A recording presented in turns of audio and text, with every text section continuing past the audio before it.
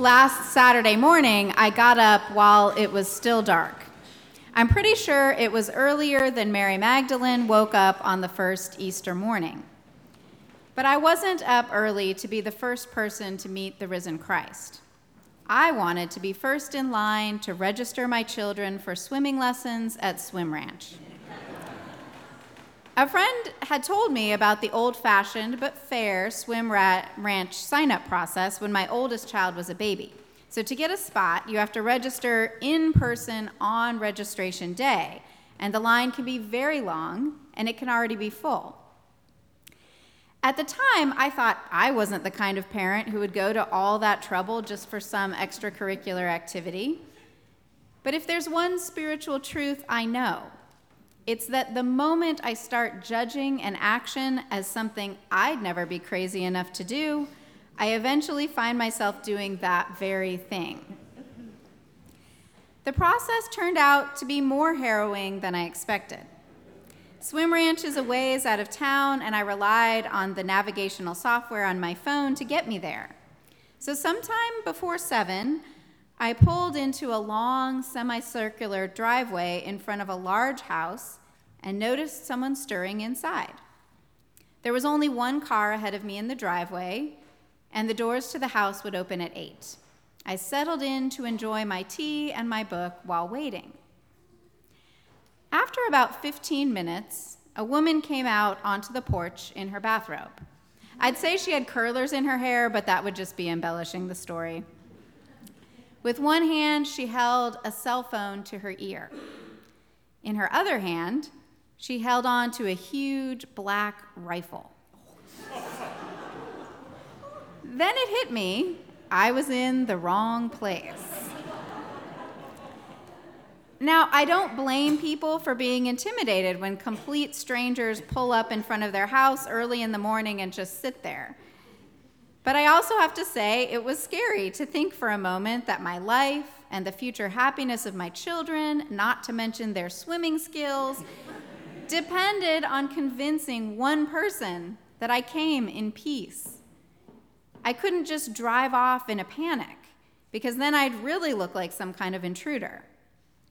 I might have considered that my best option, though, if my race, gender, and minivan weren't already working in my favor.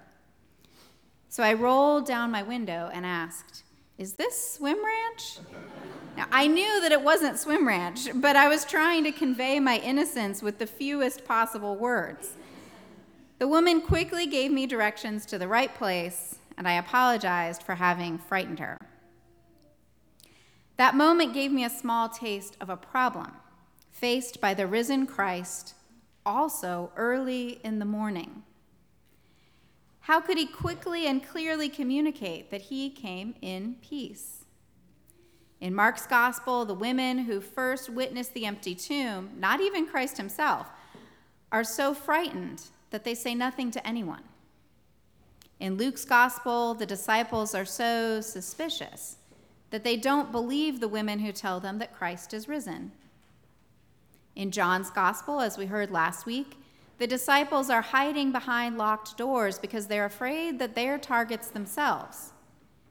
And in the Gospels of Mark and Matthew, as well as the book of Revelation, we find early Christians who believed that Jesus would return any minute to avenge himself on all wrongdoers.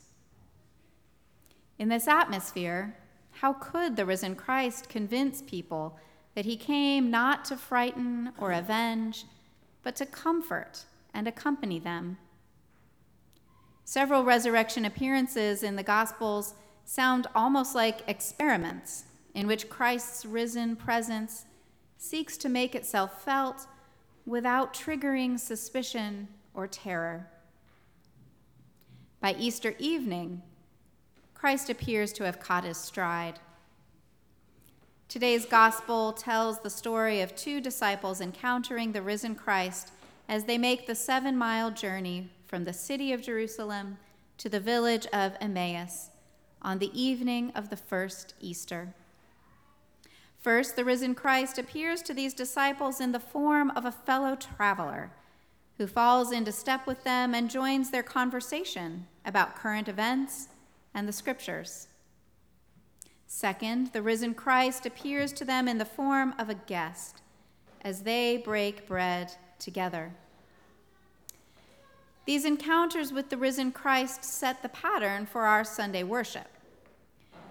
When we come to this place, we encounter the presence of the risen Christ in conversation with the scriptures and, just like the disciples in today's gospel, about events as current as the execution of a man just a few days ago. And of course, we encounter Christ's presence in the breaking of bread with strangers and friends.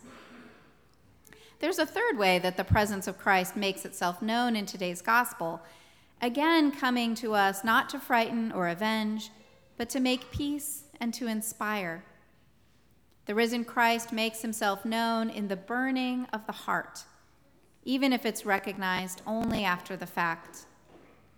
That presence is there, in an undercurrent of our lives that we often ignore. We only know that presence when we're left asking, like the disciples in today's gospel, were not our hearts burning within us? That burning may be a burst of joy or optimism. It may be a flash of anger that gives us some clue to our vocation, to what sets our hearts on fire. At the end of the day, it's worth asking, when was my heart burning? That burning, detected only in hindsight, may be a sign of the risen Christ seeking to comfort, accompany, and inspire us without provoking our fears. This search for the risen Christ's presence, by looking back on the events of the day, is good news for late risers, especially people at the 11 o'clock service. We don't have to wake up extremely early to meet the risen Christ. We only have to be open during our day and reflective at the day's end. By the evening of that first Easter, Christ began to approach his people as companion and guest, through conversation and breaking bread, and through a subtle burn in the heart that is recognized only after he's disappeared. In these ways, we know that Christ has not come to frighten or avenge, but to be among us and within us as both stranger and dearest friend. Amen.